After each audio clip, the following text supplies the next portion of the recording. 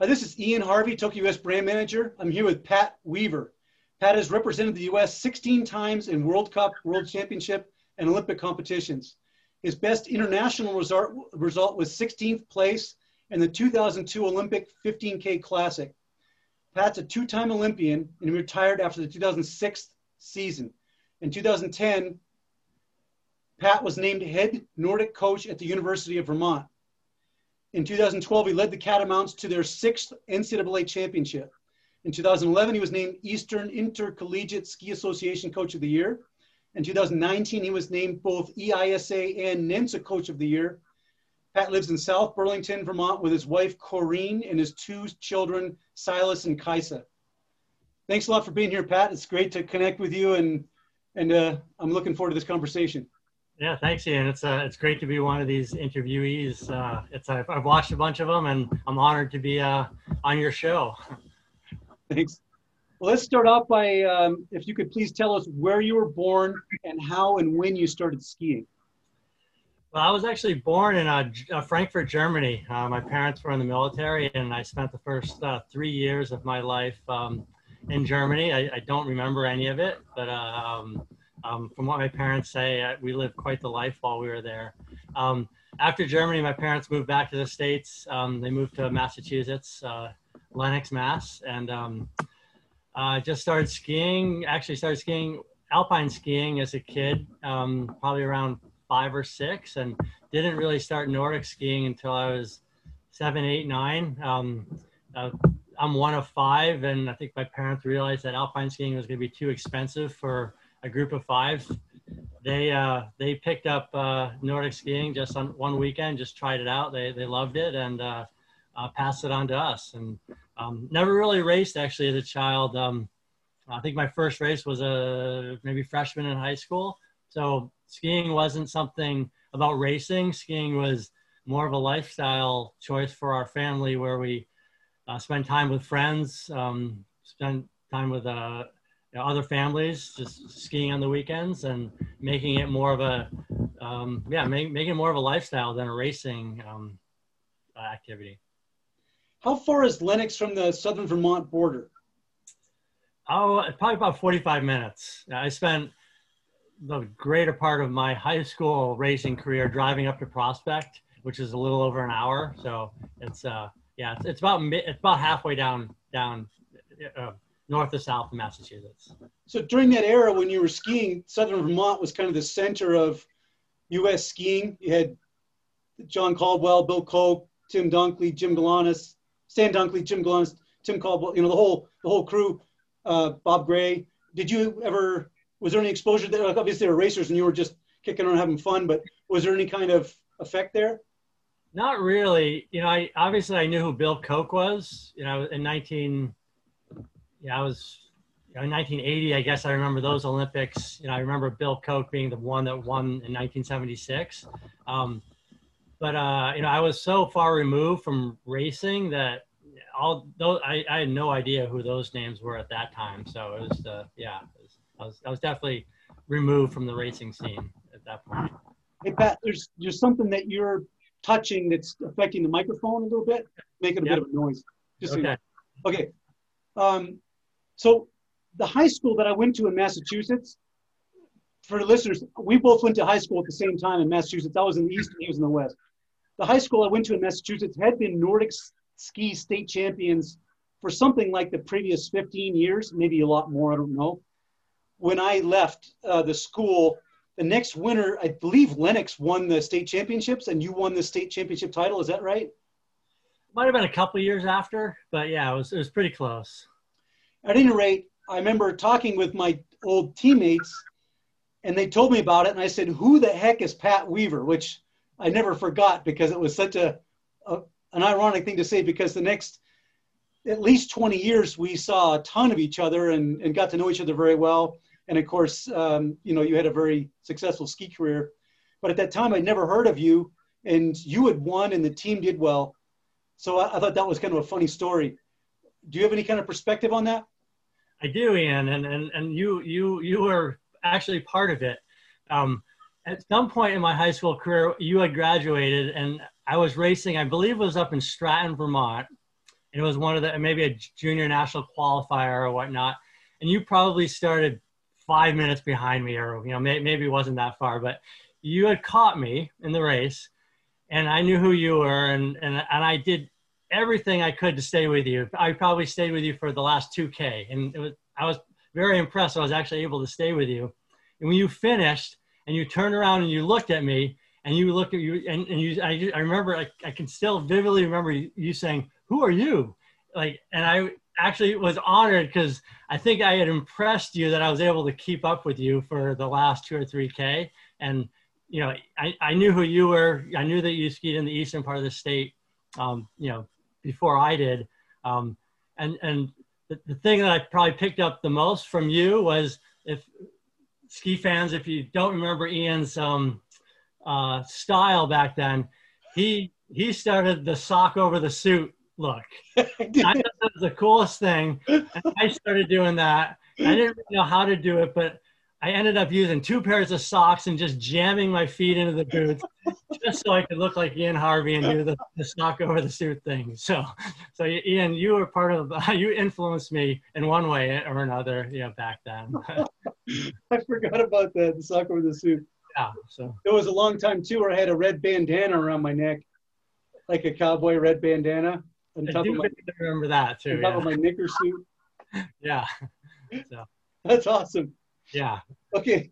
Well, I was thinking the other day when we decided to do this interview, that both of us are from Massachusetts at about the same time, and from different regions within Massachusetts, which is interesting considering there haven't been very many elite skiers coming out of the state. I would, at the risk of excluding someone, I would say Kathy Maddock, you, Hans Johnstone, who was an Olympic Nordic combined skier, and myself.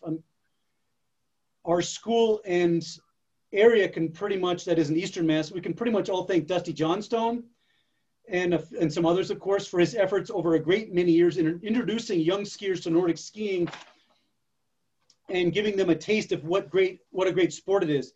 Did you have a mentor from the Lennox area that inspired you and kind of got things going in that region? Yeah, I did actually. His name was George Derry, and he was the coach of Lennox High School when I was there. And he wasn't a skier. He was just a local outdoor enthusiast, and I didn't really know much about skiing at all, other than he liked skiing. And but he was an incredible mentor, not only when I was in high school, but all through my skiing career. And he actually just passed away a couple of years ago. He lived into his 90s, but he helped me all along my ski career, and not for skiing, but just as as a person. And I really looked up to him for all different aspects of life. But I do remember him as a coach. We had a huge team, 40 kids on the team, and he treated everyone equal. It didn't matter if you were the best person on the team or the last person on the team. Everyone had a input on the team, and he did everything possible to give people the opportunity to be on that team and enjoy skiing. And I really looked up to that, and and especially now later on in my life, I look back and see how he led the team, and that's how I try to lead my team. Obviously it's in a different scenario, but he was probably the one that definitely motivated me the most, and both in high school and throughout my ski career. Cool. So tell me, you skied for UNH. Can you tell me about your college ski career?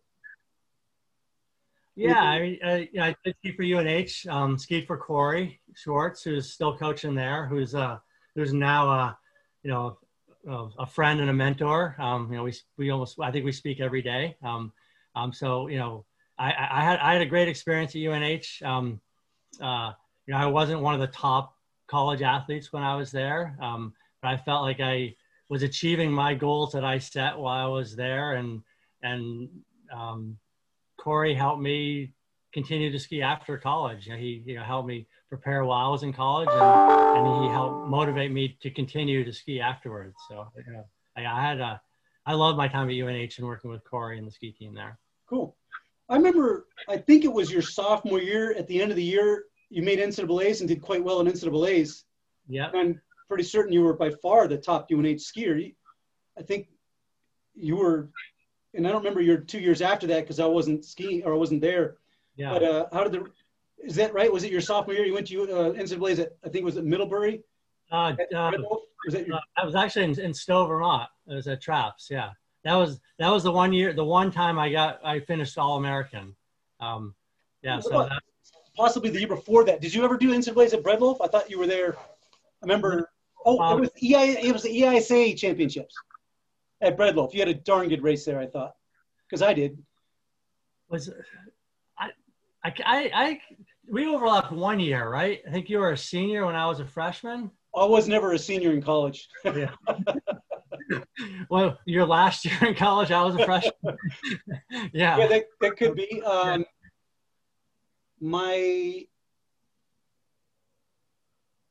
I can't remember, but I believe the NCAAs that I went to were Anchorage my freshman year. I believe it was Jackson my sophomore year, and Middlebury Breadloaf my junior year, but maybe Jackson and Breadloaf were switched. I can't remember. I think Jackson and Breadloaf might have been switched. No, I'm pretty sure that's what it was. I think Jackson was my junior year.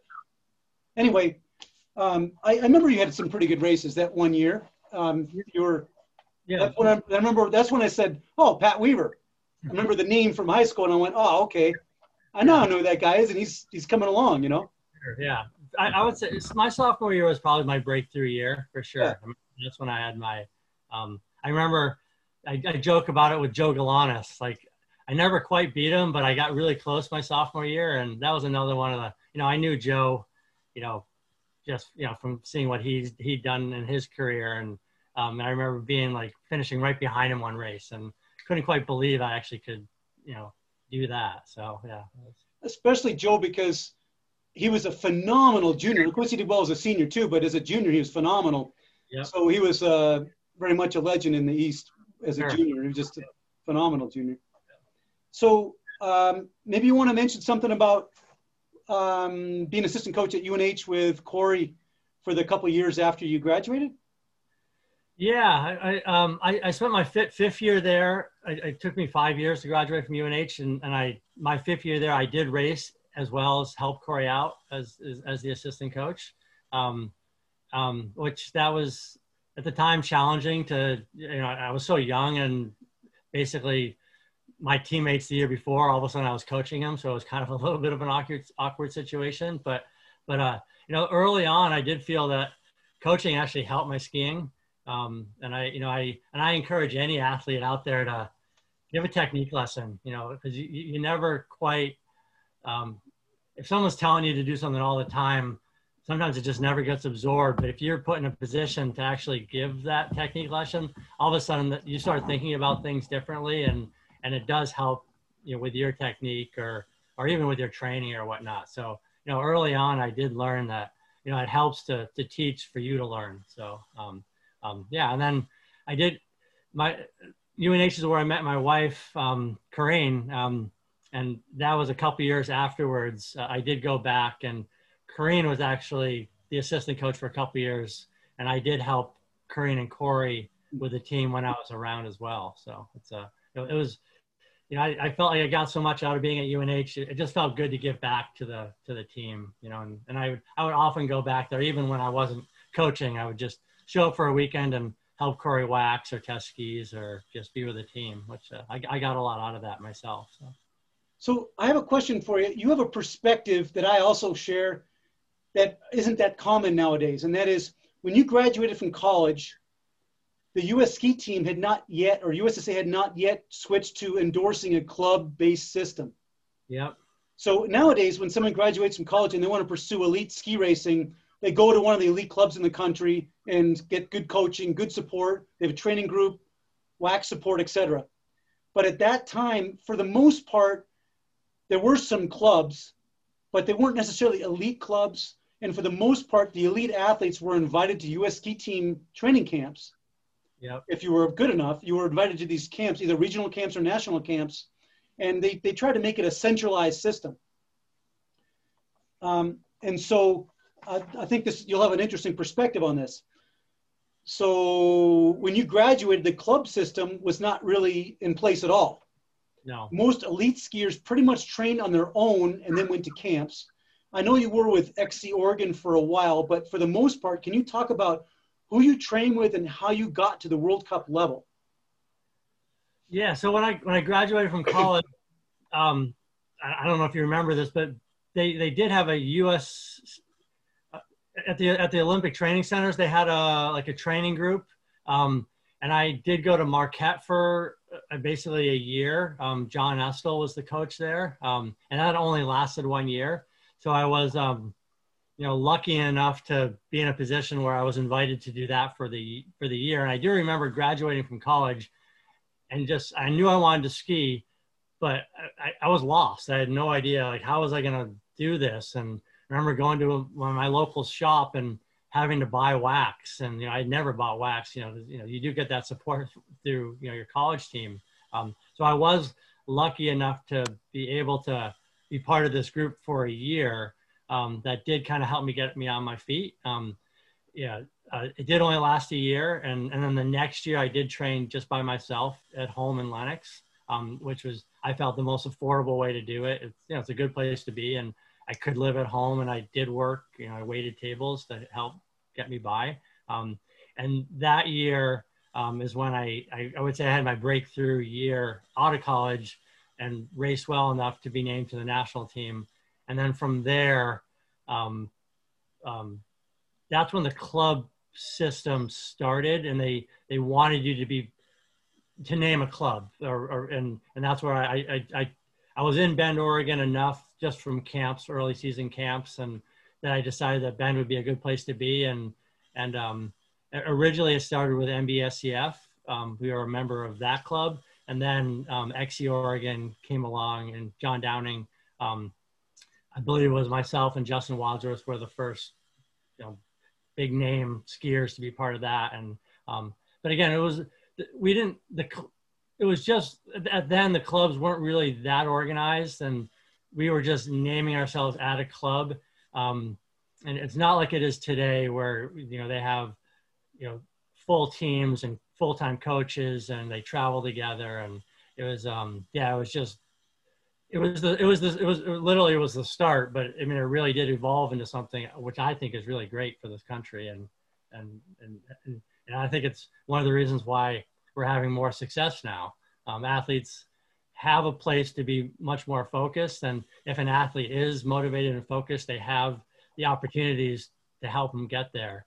Where I feel back when we were there, we were still very motivated and focused, but we didn't have those daily opportunities to have a coach and that support to travel to races and whatnot. So I think it's really great to see. And it's remarkable. If you look at back then, I had the same experience. I left college, and then I was just training my own. There were a whole bunch of talented athletes, or some of our country's not only fastest athletes, but our best up and coming athletes. I was in that so-called Project 92 team, which was one of the U.S. team levels, named along with like Justin Wadsworth and Luke Bowencenter and so on. And I was completely training men. I was invited to some camps, but I never went to them. Yeah. Because, I was working and training, and, it costs, they don't send you to the camps. It costs money to do all that stuff. So that's an interesting, I think it had to have had a huge impact, even though we kind of made it through.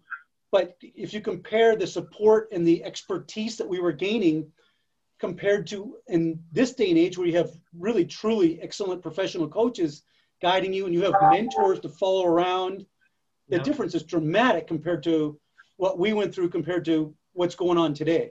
Oh, for sure. Yeah. And, and it not only helps the top level athletes too, it helps for development as well. I mean, when you have a top level athlete training in the club, that's going to rub off onto the younger athletes in the club. And it's, we're not, I don't think our country's so big, it's really hard to really benefit from all the clubs, all the time. I see what happens in Norway, or Norway does with those clubs. And it's, I work with a lot of Norwegian athletes just here at University of Vermont. And it's really cool to they get to go home and they're like, oh yeah, I'm in the same club with, this person or that person. And, it's I can see how motivating it is for these athletes to, you know, to be in a club with an Olympic champion. And so I want to delve into this a little bit more, but I want to use myself as an example. When I graduated from high school, I won World Junior Team Trials by 7%. I was by far the top junior in the country. I did decently throughout that winter. Top finisher in World Juniors, minute 30 out, I think, in about 40th place. Shell shock. I thought I had the worst race of my life, you know, but I was somehow still our top finisher and so on.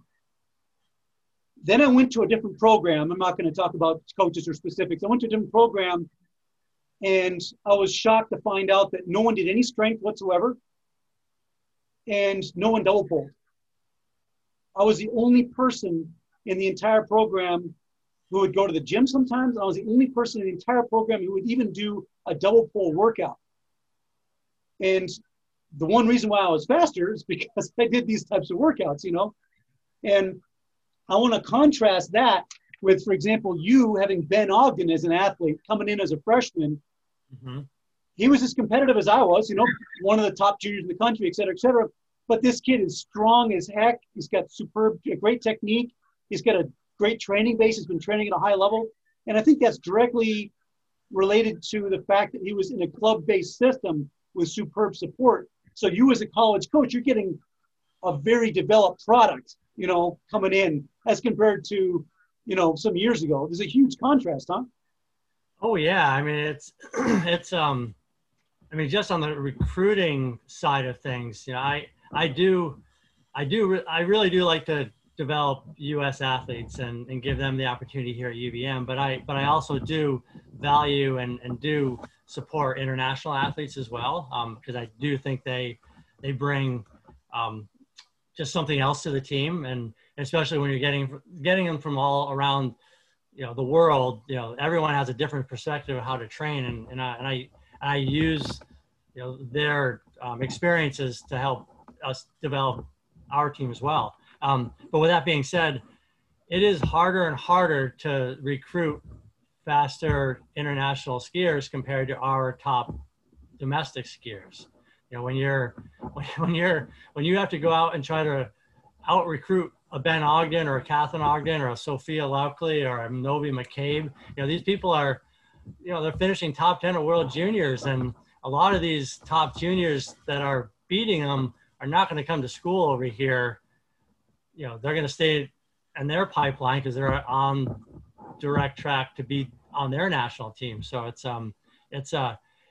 is very impressive at how much more prepared our athletes are at a younger age now compared to, at least I was when I went to college. I mean, the level of training that I was during my college career is probably below the base level of what I expect of my team now, which is, which I think it's quite impressive. No question. I have a question I was going to ask you later, but since you brought that up, I want to ask you now. It seems to me that many more Americans are winning in the college circuit now compared to back when you and I were competing. Yep. On the college circuit.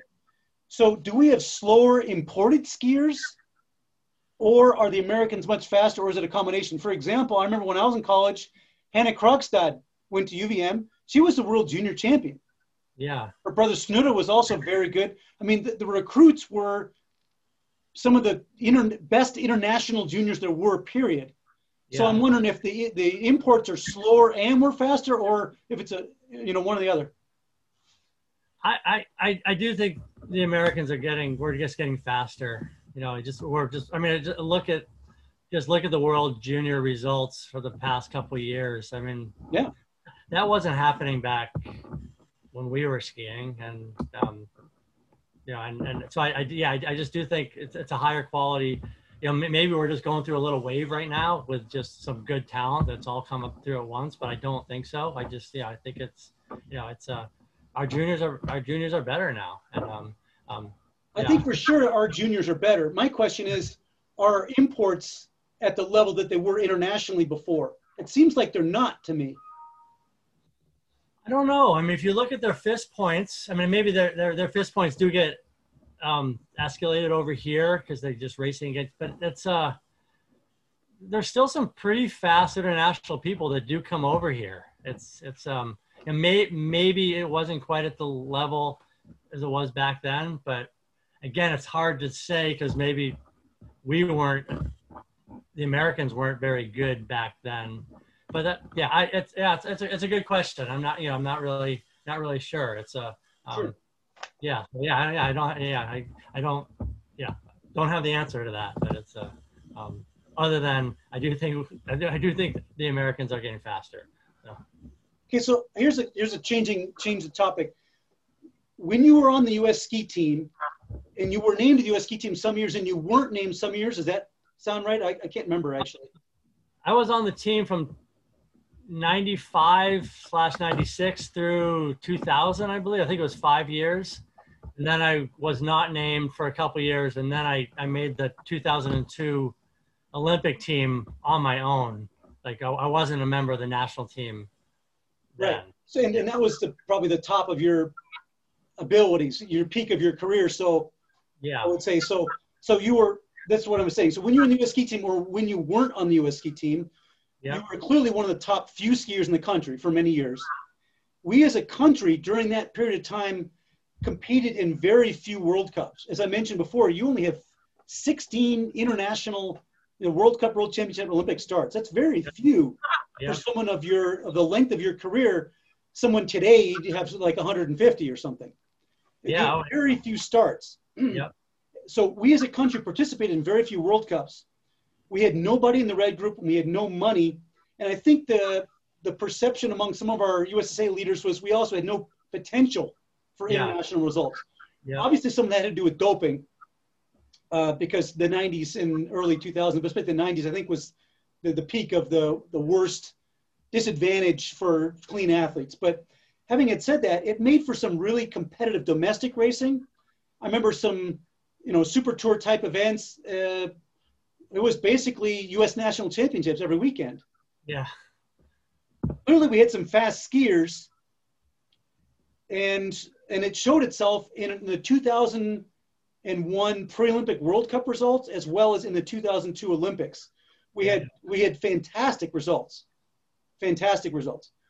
Can you talk first off about the distinct difference in results that we had racing in Europe compared to at home? Because the home field advantage, and you look at the results, it's just a complete contrast. Sure.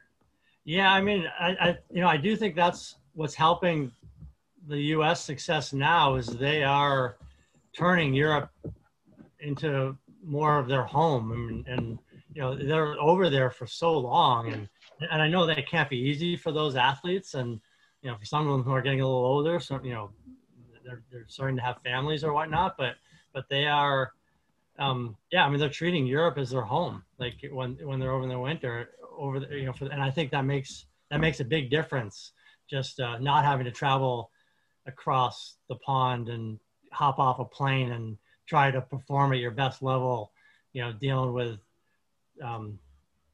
whatever, jet lag and different food and different hotels. I mean, it's really, really hard to do that, week in and week out, or just going over for one trip for 3 weeks. It used to be common wisdom on the U.S. ski team was that they would send some people over there and then they would peak at about 3 weeks. So the first week, they're still jet lagged and a little tired and blah, blah, blah. The second week, they do better. The third week, they would peak. And then after that, it would go downhill because they would get homesick or stale. Yeah. And it's interesting if our U.S. ski team, a lot of them have a home base in either Seefeld or Davos, and they go to races and they come back in a little training camp there and they go back and so on. And that's one way of managing this. It's interesting.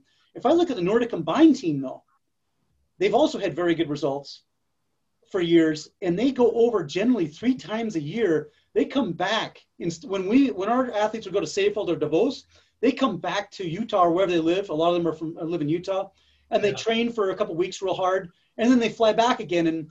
And for example, the Fletcher brothers used to talk to me about that all the time, and they'd have it down to a science. The actual travel part, how they get in the plane, if they take sleeping pills, what flight they take, how they manage the flight, and they've got it down to a science where it's almost no disruption at all. So it's interesting to see the contrast. Sure. But to bring this up, one other aspect of this that I think that you're also sensitive to and you might have enjoyed is not only do we do better in the United States, for example, or Canada compared to how we do in Europe because we have less disruptions, but what I enjoy seeing is when the Europeans come to North America, they're struggling. Half of them get sick. They're complaining about the dry climate and they get upper respiratory infections. Yeah. They're struggling with the time change and the food. And I know schadenfreude, you know, that word isn't necessarily a good thing, but it feels good to see them dealing with that. And you know what I'm talking about. That definitely plays a role, huh? Absolutely. Yeah. Yeah. I think that contributed to our success in 2002. And our success in 2002 is nothing compared to what we're experiencing now on the World Cup level. But in 2002, those results were pretty exciting for us, given we hadn't had that type of excitement at an Olympic Games in a long time. Yes, but it definitely had a lot to do with, we didn't have to drive, or we didn't have to fly, 6 time zones to get there, or, we were eating food that we were used to, or, the whole, it was home basically, and and when you're home and someone else is coming over, it makes a big difference because, they're experiencing what we have to experience all the time. There's no doubt if we had more competitions in North America that we would have more success. The only thing I would say is they would probably figure it out more and it would be easier for them if there was more races over here too. So, but just for the motivation or the momentum,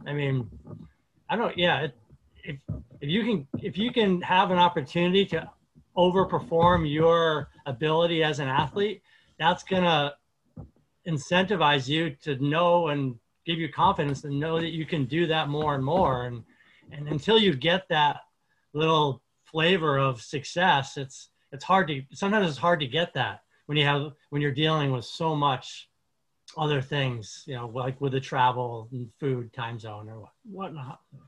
Hey, you were just playing with the mic thing again, just so you know. It's actually, it might be my cat who's like. Oh, okay.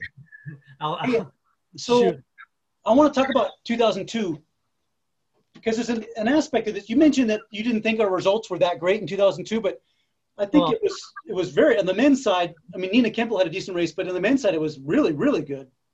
Yeah, when I say they were good, they were, but compared to what we're seeing today, especially on the women's side, like what the U.S. women are doing, it's like, our results would have been like an average day for them now. So, but just, no, it was that whole experience. It was incredibly exciting and motivating to be part of that team, just to see those, it was just mini breakthroughs and not only for the U.S., but, Becky Scott, we were very good friends with her and, fiance to Justin Wadsworth. And, so just seeing her success too, that helped us as well. So it's,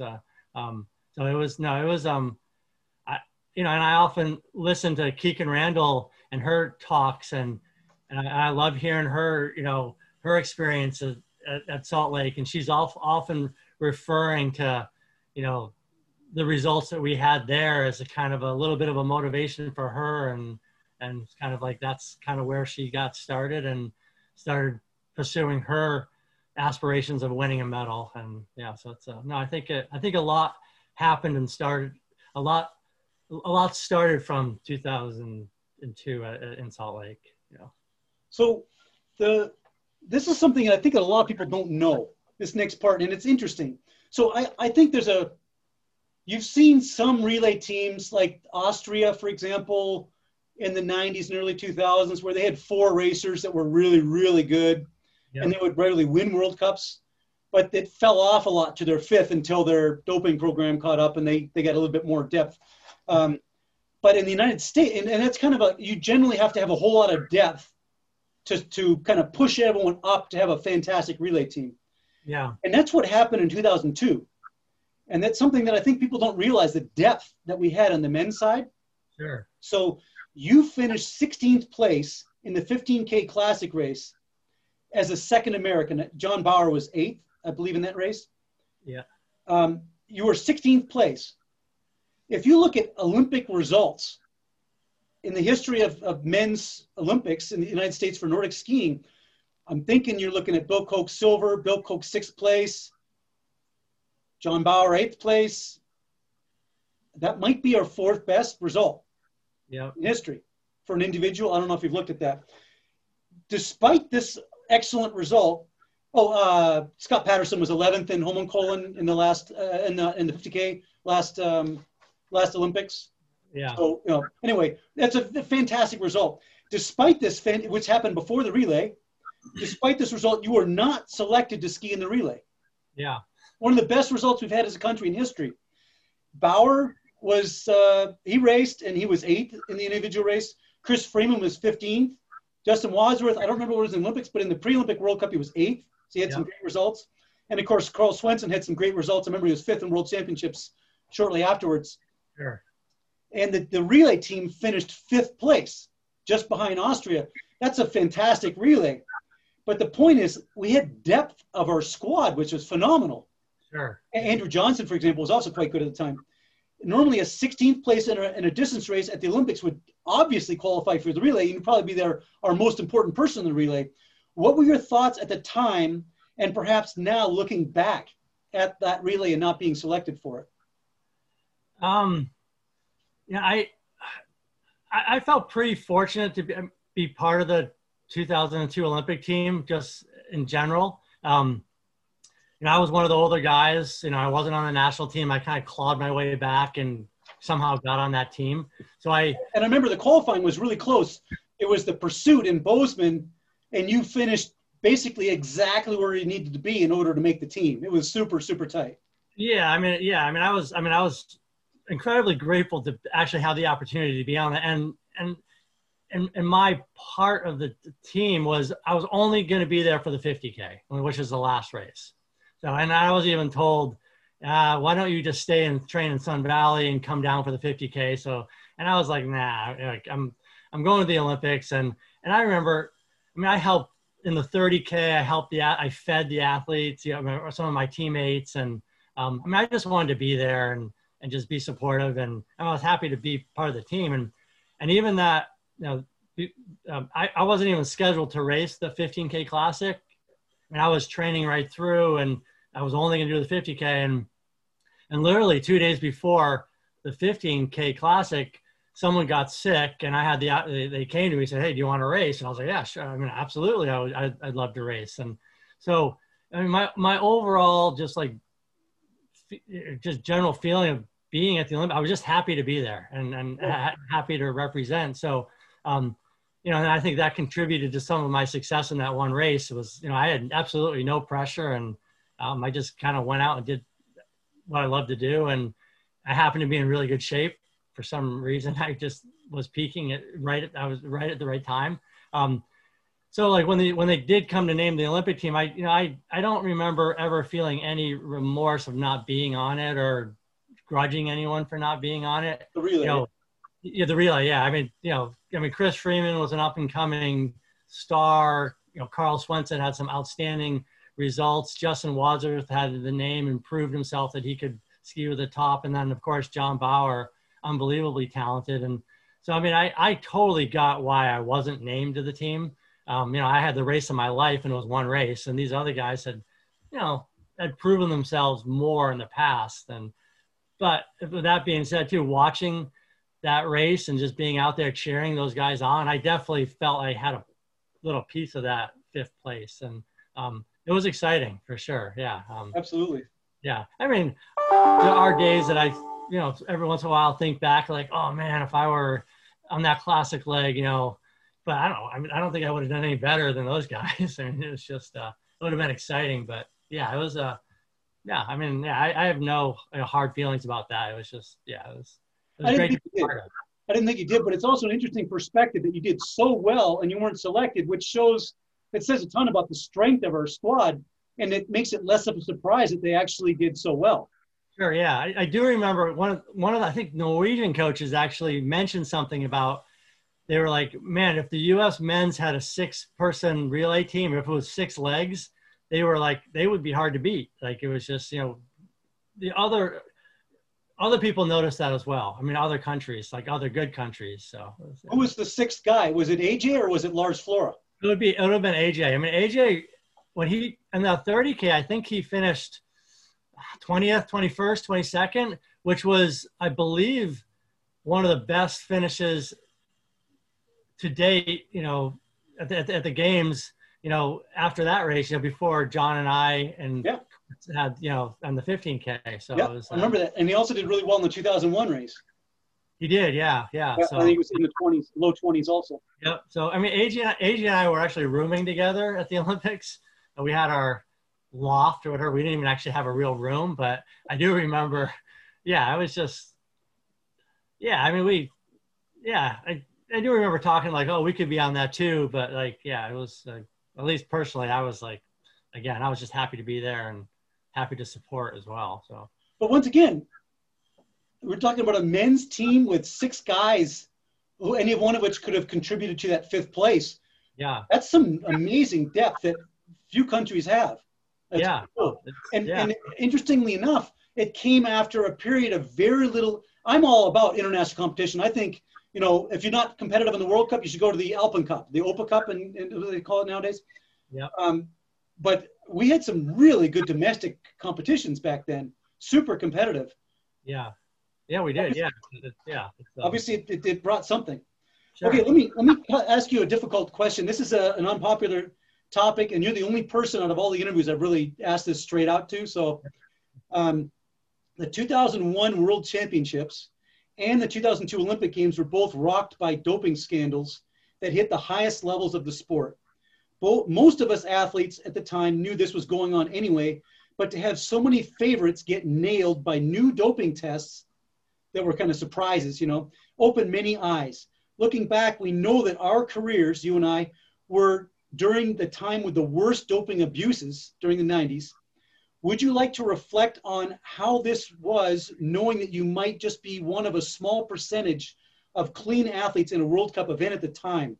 Did this bother you, and did it affect your motivation or morale ever?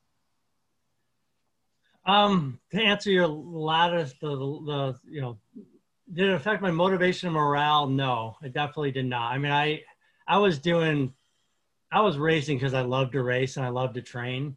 And yeah, so it was frustrating to see and compete against who we thought were dopers at the time, but it didn't really, at the time, it didn't really affect, you know, my motivation and morale. Thinking back at it, you know, if it was 100% clean, you know, how much better would we have done? You know, I often do feel a little robbed there. I mean, I would never have won a gold medal or whatever, but I would have been more competitive, you know, and getting in the top 20 or top 15 would have been more realistic and part of our lives. When we scored a World Cup point, we were just like, woo, like high fives all around. And I think that would have changed it a little bit. You know, we would have, it was hard going over to the World Cup or just seeing your teammates go over to the World Cup and getting your butt kicked. And you know, we were better skiers than that. And we knew it, but, you know, when, you know, people looking at the results were just kind of shaking their head like, oh my gosh, it's like, you know, so you know, that part was hard, you know, just to kind of justify that. But as far as morale and whatnot, no. I mean, I still love to train and love to be a professional skier, and you know, that's what kind of kept me going. So I would say my answer to that would be identical to yours. I think, and perhaps that was an essential attitude at the time. Like if I were to race, I raced a lot of races cross country, but also biathlon in Europe, and I would say I learned quickly that I was not a contender. Yeah. And so I learned to get my enjoyment from other sources, the lifestyle, the fitness, you know, when I raced in the United States, I was always a contender. You know, It was a different paradigm.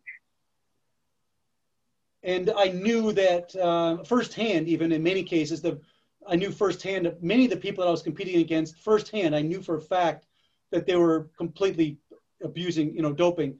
But I didn't actually look down at them necessarily, because at the time, I think culturally, things aren't as clear. We're not as clear as they are today either. You know, it wasn't a moral issue.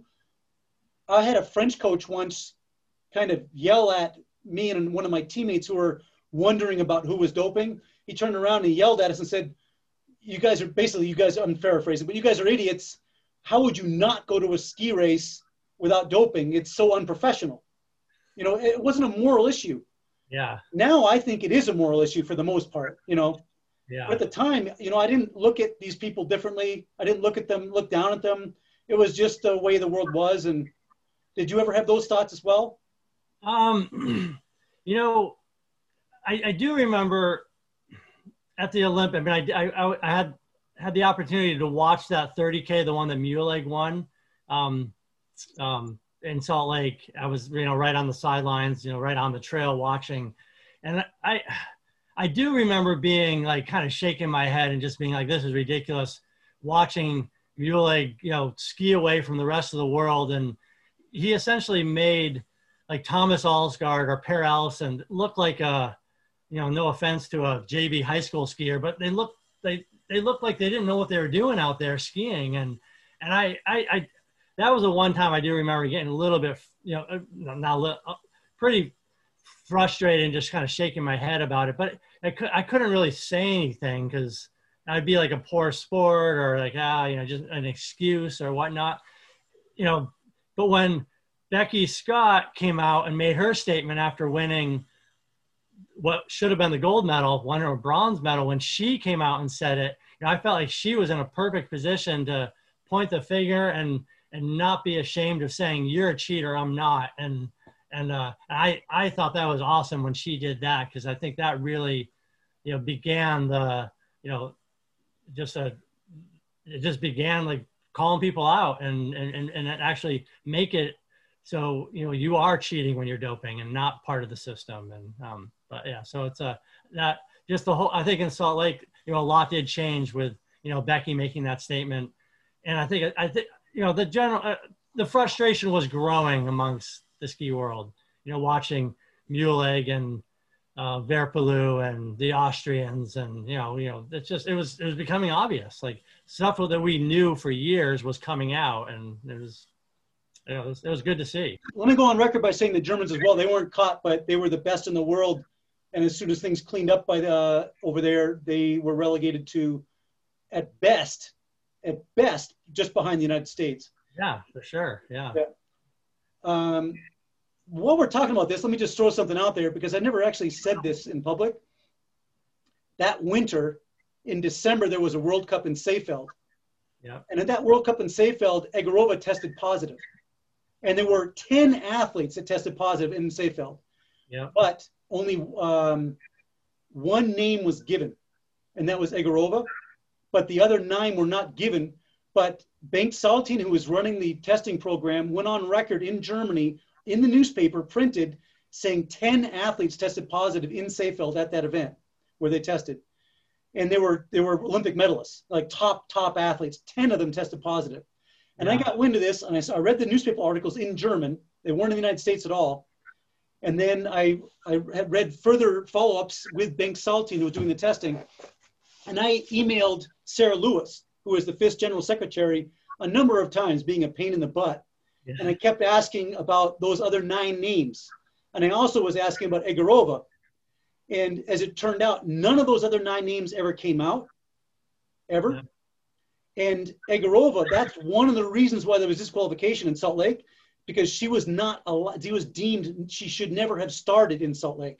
Yeah. Jeez. Which is one reason why this happened, because she should have been disqualified. She never should have started. And there were other positives, as it turns out, were Lazutina and Danilova and others. Yeah. That all happened in Seefeld, and the FIS buried it. And Sarah Lewis was the agent, the person who was just fired as a general secretary for FIS. She was the one who buried it. And I was actively harassing her and using Bengt Saltin, doing the cut and paste of all the articles. Yeah. And it was interesting how that then panned out later with Becky Scott's gold. Yeah. But I saw that one coming the entire time, because I had some insider information in Europe, and I was reading the European newspapers. Yeah. Crazy. But bottom line is, to talk about doping, especially at the time, was purely counterproductive. It would affect your morale. It didn't do you any good whatsoever. and it made you look like a chump. So Yeah, that was, I mean, that I remember, yeah, just watching Muleg you know, something inside me saying, I wish I could say more and just like make a statement. And yeah, I just like, yeah, I did. And luckily we had Becky to do it. So yeah, but the interesting example with Muleg, do you remember who he left behind? in the race, Yeah, in the 30K? On the yeah, last hill on Hermod's Hill? In other words, yeah, who was second and third? dopers. Yeah, That's my point. The yeah, whole darn thing was dopers. It was dopers leaving dopers, you know? yeah. I mean, it Well, was incredible. Yeah, Muleg, it was Christian Hoffman was second, I think, and Botvinov was third. I mean, come on, you know? yeah, yeah, I know. Yeah, I know. Yeah, I mean, maybe there's a reason why I don't look into it more because it would frustrate me more. And It's not that different from looking at Tour de France results in the late 90s. You know, yeah, later, looking back, it's like, holy crap, there's no yeah, one in the top 15, you know? It's kind of like that, looking at the results in the 90s and the early 2000s. But again, it's counterproductive. It doesn't hurt anybody. It doesn't help anybody at the time. But looking back, it's an education. I think as much as doping there still is in the circuit, we're way better off now than we were then. No question. I hope so. Yeah, yeah. I mean, I do think so too. But you know, it's still there. But it's yeah, Yeah. it's probably not as prevalent as it was. So let's change the subject to something far more positive and more inspiring. Can you tell us about a race from any time in your career that was especially memorable for you? You've already given the I hung on to Ian Harvey as a junior for the last 2Ks. I know that was a big deal, so let's leave that one out though because you already covered it. Uh, I mean, I can't leave. I can't. I'll never forget. Obviously, the 15K at the Olympics. I mean, that was, yeah, being able to, you know, when I was in Japan, I went to the Olympics in Japan, and there was very few people watching that race. And I remember stepping to the line at the Olympics in Japan and being like, "This is the Olympics!" Like, it just didn't seem like a big race because it was just weren't very many people watching, and it just didn't seem very Olympic. But stepping to the line in Salt Lake City and having them announce your name, and you know there was a lot of people watching that race. That was a pretty special feeling, and you know, just that whole race of, you know, going out and I knew I was having a decent race, but just seeing the coaches' excitement when we were coming by giving splits, it was you know, the whole race was just so. It was very motivating. You know, I'll obviously never forget that. You know, the other races, you know, when I was an athlete, I never overachieved by setting like goals that I wasn't going to be able to. I always set realistic goals. So, you know, and I think sometimes setting realistic goals allows you to achieve goals along the way. And, you know, winning Mass State championships, I always remember that, or getting All-American at college, you know, I'll always remember that race, or winning my first national title, you know, I always remember that race. So, you know, there's, you know, a bunch of smaller races all along the way that, you know, stick out. But, you know, Olympics, 15K, you know, that definitely was probably the highlight of, you know, the races that I've had. How many national titles did you win? Just two. Yeah. I'm asking because I looked you up on the FIS website. Yeah. It didn't have any top threes, I think. No, there's. Yeah, I'm not saying it's not true. Sometimes the FIS website, you know, when you get back a few years, it's not up to date, which is why I didn't mention that you were a national champion, but I swore you were. Can you just tell me what you won, please?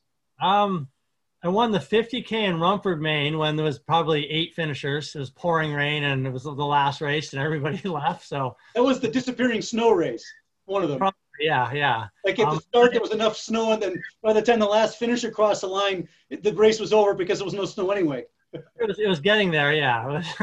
And then I also won the 30K skate race in '98, the '98 Olympic year in Bend, Oregon. So. Cool, thanks. I'm sorry for not introducing you as having had won those races, but there was no evidence on the internet of you having had won them, so I couldn't. I swore you had won some, but I even looked it up. Yeah, I won 20 of them. No. Great. So Ben Ogden's one of your skiers, and looking back, it seems to me that some of these young skiers like Ben and Gus Shoemaker, Luke Yeager, Johnny, we have some really young junior men and women. who are successful, I'm not sure, but it seems to me that aerobically, they're not that different than, let's say, how I was when I was an older junior.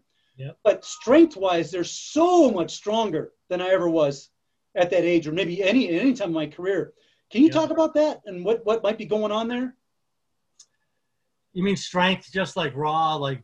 Well, specific strength. Like if you watch Ben Ogden ski, I was talking with someone the other day, I think it might have been David Norris, and he was behind Ben in a race or racing with Ben in a race, and he was amazed that Ben was bending the shafts on his pole with every pole plant. Now, that kid is strong. Yeah. And most junior age skiers, they don't have the strength to do that, not even close. And this isn't not even a sprint race. This is in a distance race. Yeah. They're just much stronger than any juniors we've ever had. Sure. Yeah. I can't speak for, Luke or Gus or Johnny, on what they're doing, but, I obviously know Ben fairly well, having worked with him for my third year. Ben is, he is just a naturally strong guy. I think Ben is strong because he's done a lot of work, like physical labor work, carpentry, farming or whatnot. And he still likes to do that type of stuff. And, he often kind of, he doesn't train as much as some of those other guys, but he also does still do a lot of physical labor, which for strength wise, I think is just as good as going to the weight room sometimes. And he's doing a lot of it too. So I think Ben is that strong because, he's training and he's doing the physical labor as well. And he probably started that as a young age. And that's why that's natural for him to continue to do physical labor while he trains as hard as he does. But yeah, so it's, I think that probably contributes to Ben's strength. And like I said, I can't really speak for the other guys. Last spring, I saw a video of him pulling himself up a rope using only his arms with his legs in an L position. Yeah. Going up and down this rope. That is so hard. Sure. Yeah. It is so hard to do. I would say, when I was my best ever in a double pole, not a sprint double pole, in distance double pole, I was probably as strong as anyone in the country. Yeah. I could never have done that. Yeah. In my entire career, I could never have done that. I got good at climbing ropes in the Marine Corps, but doing that where you have your body in an L position and you're climbing up and down a rope just using your arms, and that wasn't a big, one of the Marine Corps ropes, they're huge, thick ropes that you get really good grip on. This wasn't one. It was like a thick climbing rope with some knots in it, but that kid is strong, and he's the kind of strong that gymnasts get, but gymnasts are built like gymnasts, small, light bodies. Ben's built like an endurance athlete.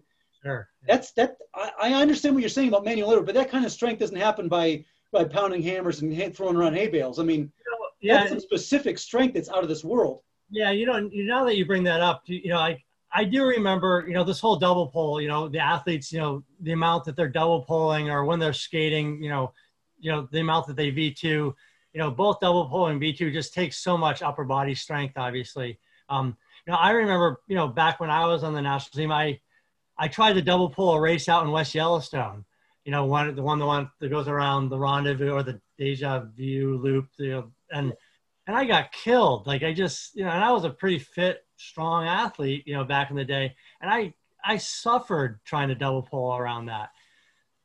What these athletes do today, as far as what they're capable of doing double pulling and just their ability to V2 up a hill, it's way different than what I could do back when I was an athlete, even on the national team.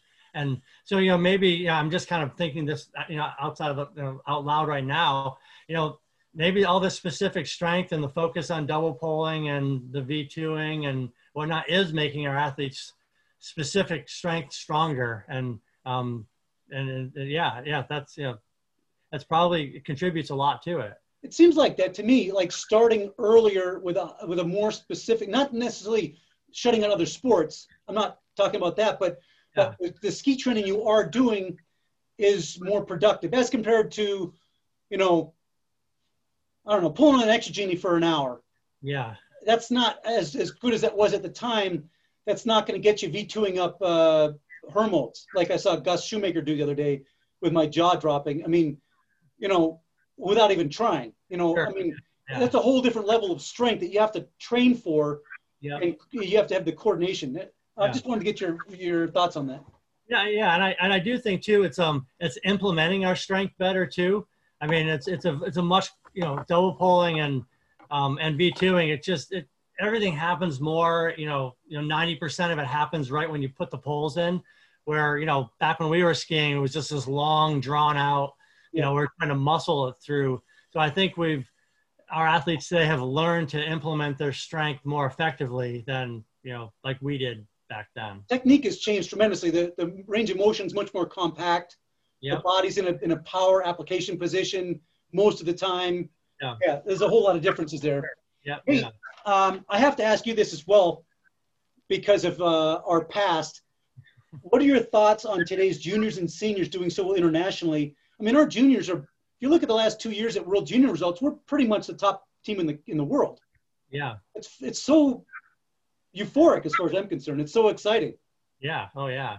No, I mean, it's I think the success is great. I mean, it's so, especially, for us, I mean, how many times were you asked about like, you're going to win a medal or, like Bill Koch, there's I just felt like that was hanging over our career, our entire career, and even, and you only ask that, when the Olympics are coming up or when you're training for the Olympics. It's just, you're going to win the medal, you're going to win the medal. And I remember it got to me as an athlete, and, in my mind it was like, yeah, I'd like to, but, probably not, it's just, so, watching, this may be going off a different tangent, but watching, Jesse and Keegan win that medal was like, that was so inspiring to me. And it was almost like I got emotional because of the fact that for my whole life, I just dealt with, are you going to win a medal? Are you going to win a medal? Just hearing that over and over again. And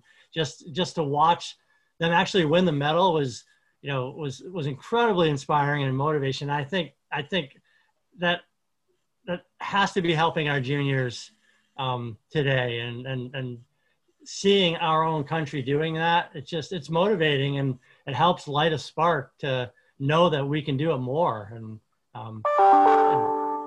in the 2000s, I was in Europe at an international meeting. It was a product development meeting in Switzerland, and there were a bunch of countries there. And the talk came about this was in the spring, and there were some World Cups not too long ago that had happened, and it came up in conversation. And I made a comment, and someone turned to me and said, "Do the Americans have a team?"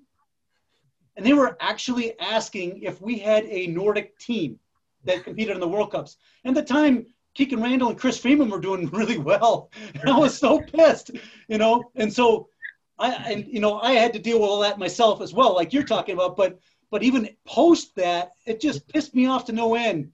And to see us kind of shoving it in their faces and competing and loving every minute of it and doing it kind of the American way, it makes me feel as good as it makes you feel, euphoric and excited. And yeah, I'm so excited about it. It is. I mean, I'm not part of that scene, the international scene. Obviously, I was part of Ben's. He was at UVM and got that medal. So it's but just I'm happy for the coaches and the athletes. Just because I know how much we struggled and how much we got excited for a 29th finish in the World Cup, and that was a victory, and huge deal. Huge, yeah. And now to see, they're disappointed when they don't get 3 in the top 10 on the women's side. It's just like, that's pretty cool. Yeah. So here's another completely out of left field question, but I just want to comment on, you and I came out of Massachusetts, not a ski region by any means, and our lives have been basically dedicated to skiing, and skiing has given us back in a great way. So both of us have dedicated our lives to skiing. And what has skiing given back to both of us? Family. Both of us met our wives through skiing. You met Corinne through skiing. Obviously, he was a ski racer. Yeah. Health. We're healthy and fit and, vibrant. Great jobs. Both of us love what we do. And, obviously very skiing related. Sure. A love for the outdoors, et cetera. I mean, I'm super grateful. And it's just interesting to kind of connect with you and think about two massholes. 40 years later, here we are, both just loving every minute of our ski lives and everything that, you know, it's given our families and our health and everything. So I just thought it'd be interesting to get your perspective on that. Yeah, I mean, oftentimes I wake up and, you know, I'm 50 years old and I'm wondering when I'm going to have to go to work. You know, it's you know, I mean, you know, my job does have its difficulties and challenges, and you know, there's some days that, you know, I'd rather stay home, but for the most part, you know, I still feel like I don't have a real job yet, you know, and you know, there's some days I get to go skiing for 2 hours, you know, it's like, it's pretty cool. And I do feel very, very fortunate to be able to still do what I love to do and be able to support my family. I'm probably not going to be the richest guy when I leave, but I'm pretty rich in a lot of experiences and rich in being able to do what I love to do. So it's, yeah. Absolutely. Very, very fortunate. Yeah. I feel the same way.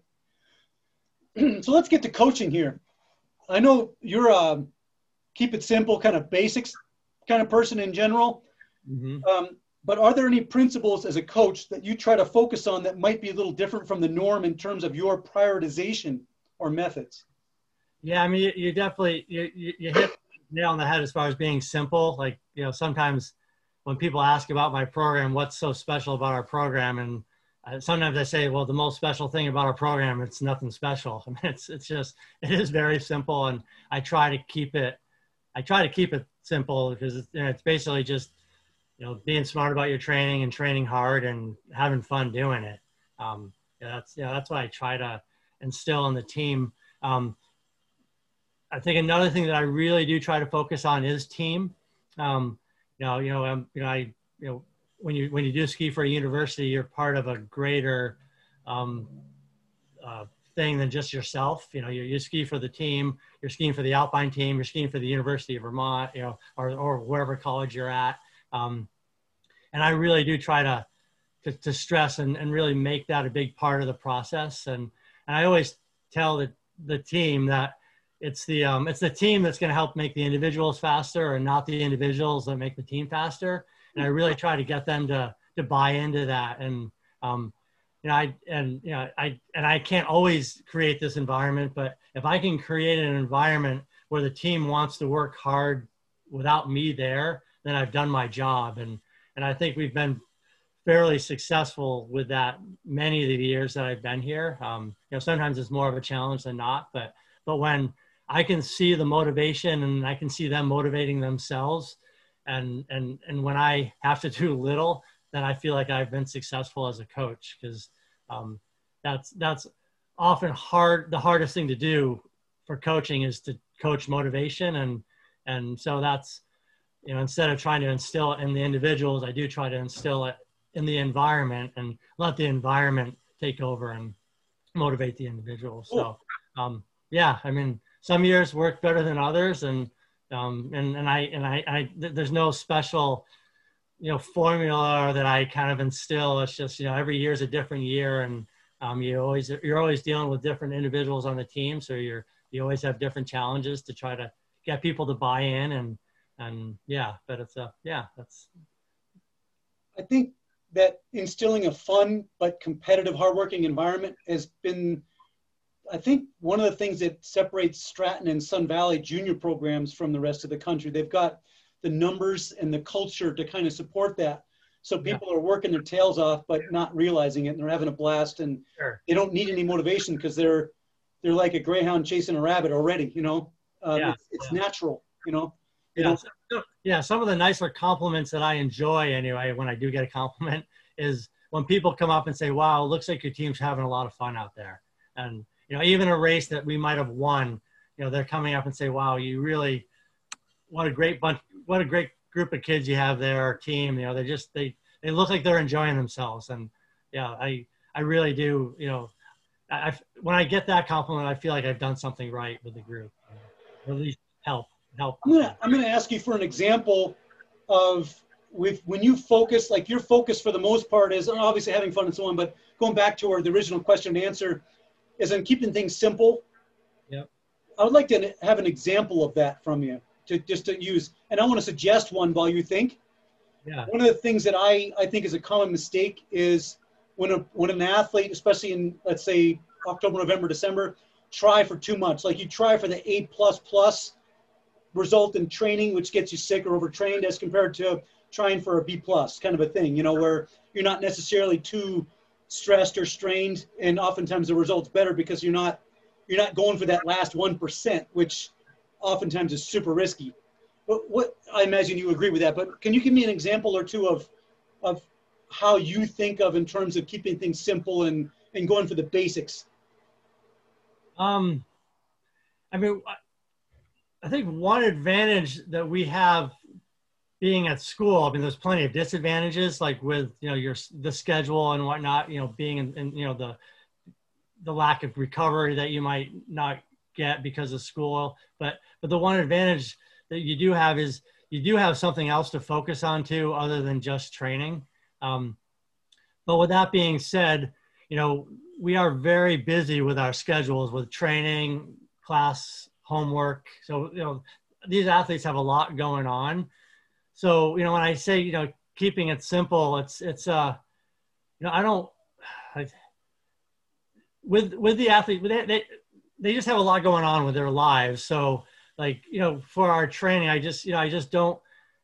don't try to overthink it or, you know, try to change things too much. You know, we have a system that really works for us. And, you know, oftentimes when we do change things, we're just like, yeah, I think we liked our old way better. And not that we're just stuck in the mud and we do the same things all the time, but it's just, you know, it's just simple. It's just like when it's interval days, you go hard, and it's when it's easy days, you go easy. And, you know, we're going to do our strength a couple times a week. And, you know, we're not going to try to come up with this magical interval workout that's going to make us all fast and, you know, peak us for a certain race. Cause I've just learned that it doesn't really work like that. It's just, and keeping it simple too, is just trying to enjoy the process. You know, you're not going to remember too many races 20 years later, but you're going to remember the van rides or the fall camp or the, you know, the running workout that you did in the pouring rain with your teammates or whatnot. So it's you know, keeping it simple, just keeping it, you know, focusing on the process and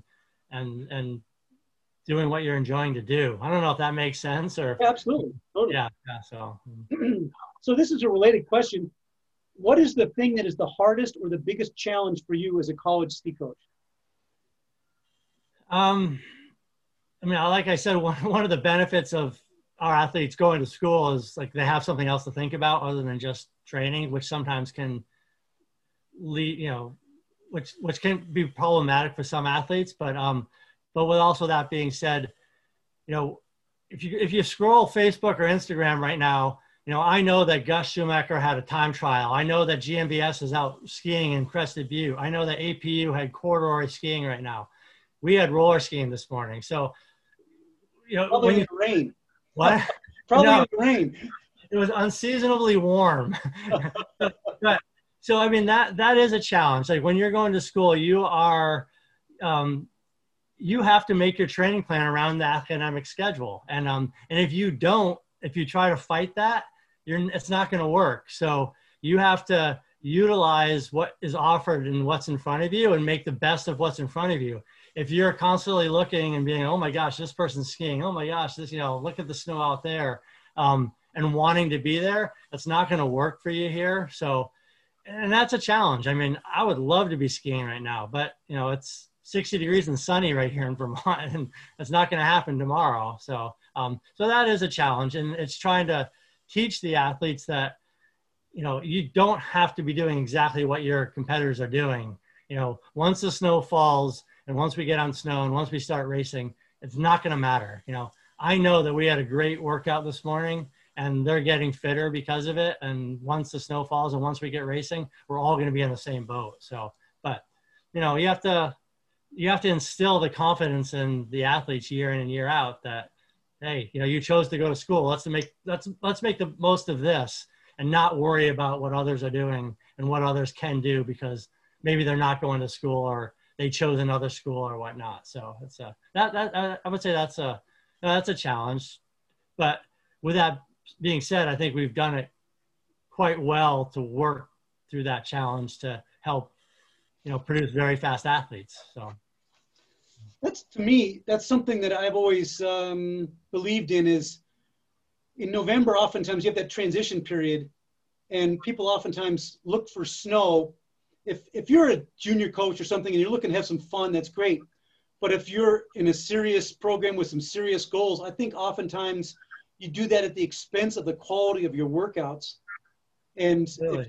if you leave the crappy golf course, 2 inches of sliding around and crummy grooming kind of, you leave that alone and stick to the treadmill, the roller skis, strength, specific stuff, and keep the quality super high. I think there's much more benefit to that, even though you might be giving up some of the fun factor in this transition season.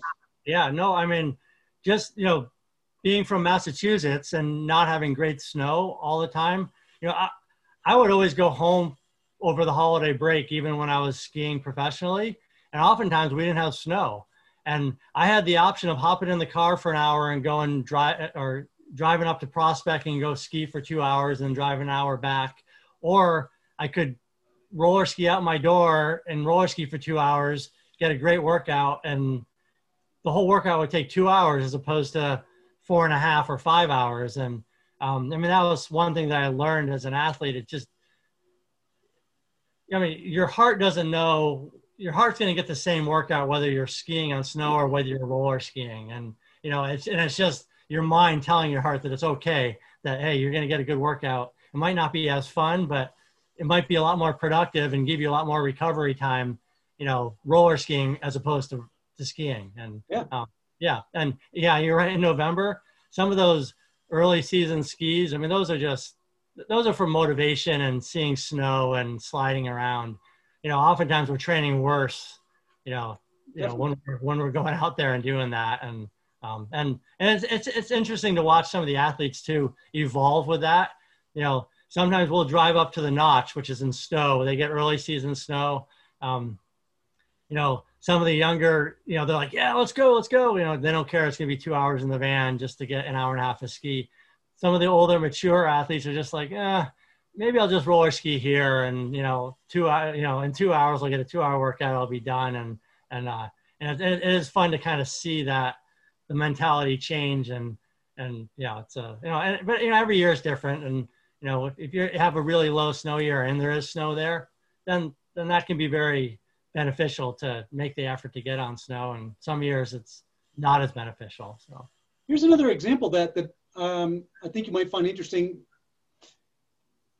Back in the day, I went to Dachstein Glacier in Austria 9 times, 1 year twice, maybe even 2 years twice, but a number of years.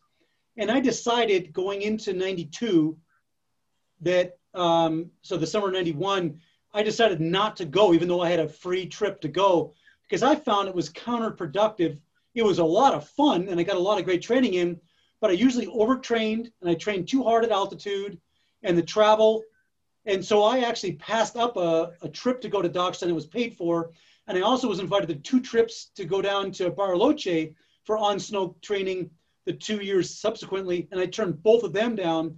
And I think it was a good thing for my skiing in those years to actually have had turned those trips down, despite all the pictures of people skiing in the glaciers and blah, blah, blah.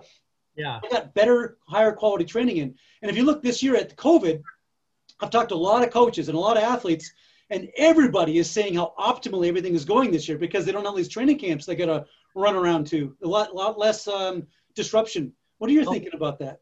I've always thought that we travel too much in the summer, and we for APU, who has Eagle Glacier, that's perfect for them. There's no travel; they can get on the snow as much as possible. I went up there, a couple times in my ski career. It takes a lot of effort to get up there, and there's no. We got on snow, and it was good to be sliding around, but it was 2 flights. It was there's the travel. There's different time zones. It's just it takes a lot of effort to get on snow. I think when the U.S. ski team goes down to New Zealand, they're doing it right. They go down there for a long period of time and where they can get established and actually train effectively, being recovered from the travel. But hopping over just to go skiing for a week, for juniors, for someone that's new to it, it's motivating and it's showing them something different. But you know, if your job is just to train and try to train as well as possible, sometimes traveling is not what you need to be doing. And I do, yeah. I mean, even if, you know, a lot of our athletes who will travel places in the summer to go train for the whole summer. And then they ask, hey, there's a camp in Park City, should I go? Like, I always give them, I try to weigh, you know, what are the benefits and what are the, you know, you've traveled all the way out to Oregon to be there for 3 months or 2 months. Do you really want to travel again just to go to, you know, to a camp when you can train just as well as where you are? And that brings the question, what are you doing in Oregon then? Why are they doing it in Oregon? It brings the question, well, what are you doing in Oregon then if you need to go to Park City to get some competitive training environment and et cetera, et cetera? Yeah. You know, why don't you just go to Park City then and blow off Oregon? You know, like if that's. Yeah, no, for sure. Pick a spot, man, you know? And go, yeah. So it's, I used to go to Dockstein for 3 weeks. Mm-hmm. And I would say, if I were to look back and do it again, as enjoyable as it was, because it was a blast, it was beautiful, and I went 9 times, you know, over like 7 years or so. Yeah. The reality is that 3 weeks just meant I got that much more in the hole because I would overtrain. I would train too hard. The glacier's up at 10,000 feet. I would train too hard. I wasn't fit enough. Honestly, I wasn't fit enough to train on that glacier. Sure, yeah. And very few people are, actually. And I didn't have the discipline. You know, either you're going to kill your technique and you're going to ski slow enough that it's fine, or you're going to go too hard and you're going to bury yourself the next 2 months. Yeah. And then, of course, when you're there in the afternoon, you're doing workouts either up in the glacier again or down in the valley. You know, you're doing running or roller skiing or strength workouts. But oftentimes we would go to the glacier twice a day. It was a death sentence, man. It would put you in the hole. And you're up there thinking, man, I'm killing it. I'm training so well. I'm killing it. I'm going to kill it this year. Yeah. And then you go home and you do time trials and you're like a minute to 2 minutes slower. And then you're like, well, I just need to absorb my training. And it takes you like 2 months to get back to where you were before you went to the darn glacier. And I finally said enough of that, even though I love going over there and it was all paid for. Never again, man. It was terrible for me. Yeah. No, like I said, I think a lot of it's good for the experience. Yeah. And then once you have the experience, you need to learn from it. Yeah.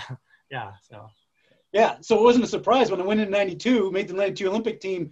That year I said, I'm not going, even though everyone's going and it's paid for, because I really want to make the team. No screwing around, you know, it's on me. So, but that has a lot to do with your keep it simple and, you know, stick to the basics and the reducing travel. So before we started this interview, you and I were talking a little bit about communication, and one of the challenges you have noticed when communicating with a far younger generation than ours. Can you elaborate on that, please? Yeah, well, I guess when you ask me what's the biggest challenge, that's probably one of the bigger challenges is the communicating with the younger generation. I'm certainly not getting any younger, and these cell phones and iPads and tablets are not getting any easier for me to use. But it is, I guess it's an interesting challenge. You know, it's you know, when I was in college, there was no email or whatnot. It was you went to the coach's door and looked on his door to see like what the workout was for Monday, and now it's you know, it can be spread through email or your own website or you know, GroupMe or WhatsApp or whatnot. It's but it is a challenge to figure out how the younger generation communicates, because it's, you know, they're not just emailing anymore. They're, you know, it's the texting or Snapchat or TikTok or Instagram, and it's just to try to learn, you know, how they do communicate, and a lot of them communicate differently too, you know. So I am becoming a master of a lot of those different social media platforms to try to, you know, get them to communicate and answer emails or just answer questions. So I guess it is a fun challenge. I mean, it does keep me younger and does keep me more technical. Actually, I rely on my assistant coach, Perry Thomas, to get me through all, you know, most of that stuff. So here's a question. You're the boss. Yeah. These are athletes that they're skiing at UVM. You're the head coach. And I would say all of them or most of them are on scholarship. So, I mean, you know, you're in charge here. Is there a principal thing that you'll also wrestle with? Like, you could, if you wanted, communicate with each one individually in the mode of communication that they prefer to use the most. You know, Yeah. one would be an Instagram DM, one would be a, you know, blah, blah, blah. But at the same time, in terms of principle, like, I don't know, I'd be tempted to be like, hey, you know what? I'm going to send you an email. You have to have an email address to survive. You have to have an email address to create an account with a lot of these servers, even. Yeah. Or these modes of communication. Is that something you wrestle with, just the principle of the whole thing? Yeah, it is. And that's, you know, that's one of our kind of our team rules is when the coaches ask for something, we expect an answer, you know, within, you know, 24 hours. And if you can't answer it, at least respond saying, hey, I'll get to it. And occasionally I'll ask for something or need something and no one will respond. And, you know, I jokingly will send them an email saying, hey, in the real world, if this happened at one of your jobs, you'd probably be fired, you know? So let's like, you know, let's figure this out. And I think they get a kick out of that when they sit back and they realize that, yeah, geez, like, you know, we do need to communicate a little bit better and figure this out. Cause you know, it isn't the real world, but you know, it's the start of the real world for sure. It's really a crazy problem to have. Like 20 years ago, I don't think anyone would ever dream that this would be an issue for a leading college ski coach. No, like I say, it was, I think we did the pyramid call, you know, like, you know, one person, you know, the coach would call the captain and he would call two. Yeah, I think that's how we did it. I don't know. Yeah, exactly. Yeah. So. Okay, well, here's a question that might be kind of deep, but it's looking back at your ski racing career, is there anything that you would do differently were you to do it again? Is there something you think you did particularly well? You know, either whatever aspect you want to take on that. Looking back at it, you know, I personally, I probably wasn't the most talented athlete out there. I was a person who was very, very driven and worked really, really hard and really could hurt myself in a race to get things done.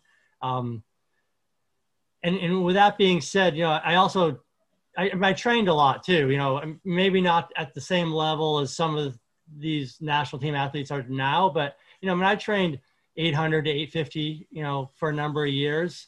And when I trained, it was, you know, it wasn't much biking or kayaking or whatnot. That was like, you know, roller skiing, running, skiing. So it was very specific training, you know, and looking back for my capacity, I probably trained too much. You know, I probably got myself very, very fit and, you know, with the amount of training that I did, but it probably suppressed my top end speed more than it should have. And, you know, I think one of the successes that I had, you know, towards the end of my career in 2002 being a good example was I did decide to cut my hours way back. You know, I went back down to like 600 hours and I just felt that, you know, for a number of years, I was tired all the time. You know, when I went to do an interval workout, I dreaded intervals because it just hurt so much. And, you know, I didn't know why. And I do think I was suppressed. And, you know, like I say, I was fit, but I just didn't have that top end speed. And when I started to back off my hours a little bit and just be more rested, I was amazed at how much better I felt or how much more motivated I was for interval workouts or for races. You know, I didn't dread the pain that I was going to feel in a race. And, you know, so I think I did that really well towards the end of my career, but I wish I had figured that out sooner in my career and tried to manipulate my plans a little bit more and not just be focused on more and more and more all the time and just maybe focus more on quality and, you know, and learn how to, like, I could barely get out of my own way in the beginning of the year, like in November. And it was just, I was embarrassed by my results. And then February and March, and particularly March came around and all of a sudden I started feeling great. And it was because my training went down and, you know, it was just more quality. And, you know, if I had figured that out earlier, I think I would have been, you know, I probably would have been a happier athlete, I guess you could say. Yeah. So, Cool. Yeah. So I don't know how long you've been using Toco gloves. You used them for very many years, and then I'm not sure for a while. But I think you're familiar with them. And I'd like to ask you, as a coach and as an athlete, as you know, I'm the glove designer. What is your favorite Toco glove model and why? As the older I get, I probably lean more towards the Arctic Mid and whatnot. But I mean, that's just the coaching side of me. But I'll always go to the Profi. Like I really like a tight fitting glove, and I like to feel my pole when I ski. So like no pun intended, the Profi fits like a glove. I mean, just it's just you know, and obviously on the coldest days, you're probably not going to go to that glove, but you know, I have good circulation. So, you know, I can use a thin glove when it does get pretty cold. And, you know, if I'm just going to go out and ski for 2 hours and not stop, like the Profi is definitely my choice. Wow. Yeah. The Profi's got a different feel than all the other gloves. It's got that elastic mesh between the fingers, which grabs your fingers. Mm-hmm. The Classic has got a different cuff, but the material on the back of the hand is identical and the palm is identical. The main difference is it's got a box finger construction, but it's got a wind blocker between the fingers, uninsulated, whereas the Profi's got that elastic mesh between the fingers that grabs the fingers. Yeah. You like the fit of the Profi better, the feel of the Profi better than the Classic because of that grab, you know, that batting glove type feel? I do, yeah. You know, with that being said, the Classic is probably the glove that I use the most just because it is a little bit, you know, a little bit warmer. Or I feel it's a little bit warmer. But the whenever I put the Profi on, I'm just like, oh yeah, here we go. That's the way it should feel. And I had when I was racing, I always had a pet peeve of like if my gloves were slipping off or whatever when I just never liked that feeling. So like it's a nice tight fitting glove is like, yeah, what I like best for sure. I would say for sure, whenever I put the Profis on, I feel like I'm doing a race. You know, like whatever goes a race, like somehow it sends a different message. The way they feel in the hand, it's a whole different feel. Yeah, totally. Yeah, that's yeah. I mean, it's like putting on your race suit. Yeah, just like exactly. Race suit for the hands. So yeah. Thank you. Yeah. Here's the question: what do you know now? And this might not be ski related, but whatever you want to talk about. What do you know now that you wish that you had known when you were 18? Not to sit out in the sun so much. Yeah, no, it's I don't know. Yeah, I go to the dermatologist a lot now, so like, and I sat out in the sun a lot when I was 18. So what do you go to the dermatologist? Were you getting stuff burned off, or what's going on? Oh no, I mean I have a family history of like skin cancer, so it's just like, and yeah, I spent a lot of time in the sun when I was 18, and whenever I see my guys or you know the women skiing in jog bras are just nothing. I'm just like, like put your sunscreen on. But that's the old side of me. So I go to the dermatologist once a year and I get the full body check, you know, looking at the moles and whatnot. And I feel like if I do that once a year, then I can avoid catastrophe without knowing it, you know? Yeah. Well, yeah. I was blonde haired and fair skinned, so I was more prone to it. So yeah. Sure. Yeah. But that's an important point. I mean, for example, we all remember and love Peter Hale. Yeah. He died from skin cancer, melanoma. Yeah, no, it's yeah. So yeah. And if you play around in the sun, you definitely need to when you get to a certain age at least visit the dermatologist on a regular basis because there is a price to pay. Sure. Yeah. And another thing, maybe more ski relating is I you know. I think I did a good job of it when I was, you know, all through my ski career, but, you know, setting goals that are realistic for yourself. So, you know, you're setting a goal that, you know, you're going to, if you set that, you're going to be motivated and know that you're getting better, but also don't set goals that are just so unattainable that you're always going to be disappointed. And, you know, I wish I had more confidence then in the goals that I set, that they were good goals, that they're good goals for me and less being less concerned about what other people's goals were. You know, I think that, just. I like that. Yeah. So. Okay. What is something about you that might surprise people if they were to find out? So the mentor that I mentioned earlier, George Derry, was also a boss of mine. We used to work with him too. And he always used to say, if you want to get a job done fast, ask a lazy man. And when I worked with him, he always used to call me the laziest guy around. That's awesome. So as much as I've achieved in my life and whatnot, I like to get jobs done fast because I'm probably lazy. So yeah, so it's yeah, maybe people don't realize that maybe I'm lazier than I am, but I work hard because I like my recovery and rest time. So it's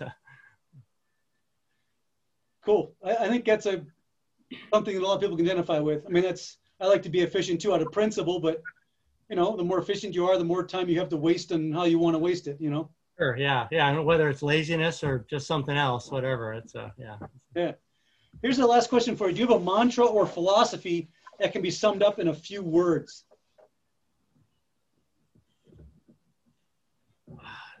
Do something you enjoy. If you want me to explain, I'll go. But yeah, I would say, yeah, do something you enjoy. It's yeah, there's I think a lot of people in today's world are forced to do something that they don't really want to do and end up not being very happy. And as we spoke earlier, you know, about where we are in our lives and doing something that we like to do. You know, I think that's probably the nicest thing about our jobs or our choices that we've made is we found something that we like to do. And I think we're happier people because of it. I agree. Yeah. Someone told me a long time ago to develop a lot of hobbies, like as a young man, develop a lot of hobbies. And if you're lucky, one of those hobbies will turn into your career. Yeah. And that's what happened with us, thankfully. And yeah. and it's something I do as a habit, which is, I don't know, I just like doing it. I'm curious. In rural United States, probably anywhere, but especially in rural United States, people are very creative as to how they support their families. And I'll drive through, you know, towns outside of Burley, Idaho on the way to Ketchum, for example, for an event. And I'll drive the back way or whatever. And I'm running through these houses in the middle of nowhere thinking, wonder what they do for a living. I'm always thinking that. And in my hometown here, not my hometown, but where I lived for the last 25 years, I also have the same kind of experience where you get to know someone and there's some really interesting, creative ways that people make a living. And very few of them around here anyway, out in the country, are the traditional, I go into college, I studied a certain thing, and then I end up doing that for my career. You know, that's very non-traditional, as traditional as it sounds. Sure. So many people end up doing things that are totally creative. And with that in mind, it seems like that you ought to be able to find something that you like because there's so many non-traditional paths. Sure, yeah. I mean, and when I say that, I don't take that for granted either. I feel very fortunate to be able to do something I enjoy. And I know there's a lot of people that can't do something that they enjoy. They just, they're making ends meet just because that's their only choice or option. Yeah. So it's, but you know, I think it's something to strive for and not, you know, not just go for the dollar sign or whatever, you know, it's, trying to find something that you really enjoy doing and it's going to make you happier in life. And whether you can be lucky enough to have that opportunity to do it is, you know, that's might take some luck or whatnot, or, you know, you might be one of the more fortunate ones, but, yeah, if you strive for it, that's the start. So. You know, if you look at families, oftentimes the oldest child is the one that takes a safe route, goes to college, studies a particular trade or thing, and then goes into it and, you know, has a career established early and so on. And then you get to the fourth kid, let's say, and they take forever and end up doing something that's totally creative and different, you know, and more of a passion. I think that's something that as a father of two children, I wanted to make sure that my kids knew that for me, a huge skill is learning how to live cheap. Like, you don't need to be rich. You don't need to have a fear of being poor. If you know how to live in a strict budget and you know how to live cheap, then you don't have to have a fear of that. You don't have to get things, you know, moving forward. You don't have no pressure. And then you can take your time and find something you really love. And so I was constantly pounding that message home. And my older daughter has turned into a sales machine. She's been working for GoDaddy for years and doing really, really well. And because of this, she's been able to work up some money. Yeah. Some you know, a savings account. Sure. And every time I talk to her now, so what do you think you might be doing in a year or two? She comes out with the craziest things, which make me feel really good because she's not, in the rat race that where you're on that treadmill and you can't get off or you're screwed because you're going to miss a payment. And the other day she said, well, those people that are up on skyscrapers and those scaffoldings? And I'm like, yeah. She's like, yeah, I want to do that. I'm like, you talking about a window washer? And she's like, yeah, I want to be a window washer. And then another day she said, I want to be a custom sofa upholstery specialist. Yeah. I was like, well, and then just the other day, the last time we talked, she said, I want to work in a bike shop and be a bike mechanic. I was like, no kidding. I just love the fact that she doesn't feel that pressure because she's been able, they're totally on their own. Yeah. No one's helping them out, but they've put in their dues and they know how to live cheap. And, and that is a really important life skill, I think, is to be able to live cheap so you don't have that pressure. Yeah, it's hard. It's hard to do. Well, when you have a house and a bunch of kids, it's hard to do. Yeah. But when you're, back in my day, I spent zero money and I earned zero money when I was a full-time athlete. I didn't spend a dime and I didn't earn a dime. Then I was in the military, but I still didn't earn a dime hardly. And my daughter's gotten really good at that, and I know you were really good at that for many years. Yeah. Now it's hard. To be a citizen in society. It's expensive. That's what I mean. It's hard, like raising your child saying, no, you're not going to get the iPhone when the neighbor's 10-year-old has got the iPhone. It's a hard thing to battle as a parent. And I can see it's a hard thing to battle as a 10-year-old too, like wanting things that your neighbor has. And so it's like you say, I try to do the same thing. I try to instill, appreciating smaller things in life and not just being happy because you're getting something material. So. If you can't live super cheap and on the absolute basics between 18 and 25, well, how the heck are you going to manage it when you're 40? You're screwed. Yeah. Right? Those are some really important life lessons. I call it circling the wagons. Once in a while, things get really tight. I'm like, we got to circle the wagons. Turn everything off. We're going to, play cards in the evening or whatever and just go back to basics and enjoy simple pleasures. Sure, yeah. That's an important skill as far as I'm concerned.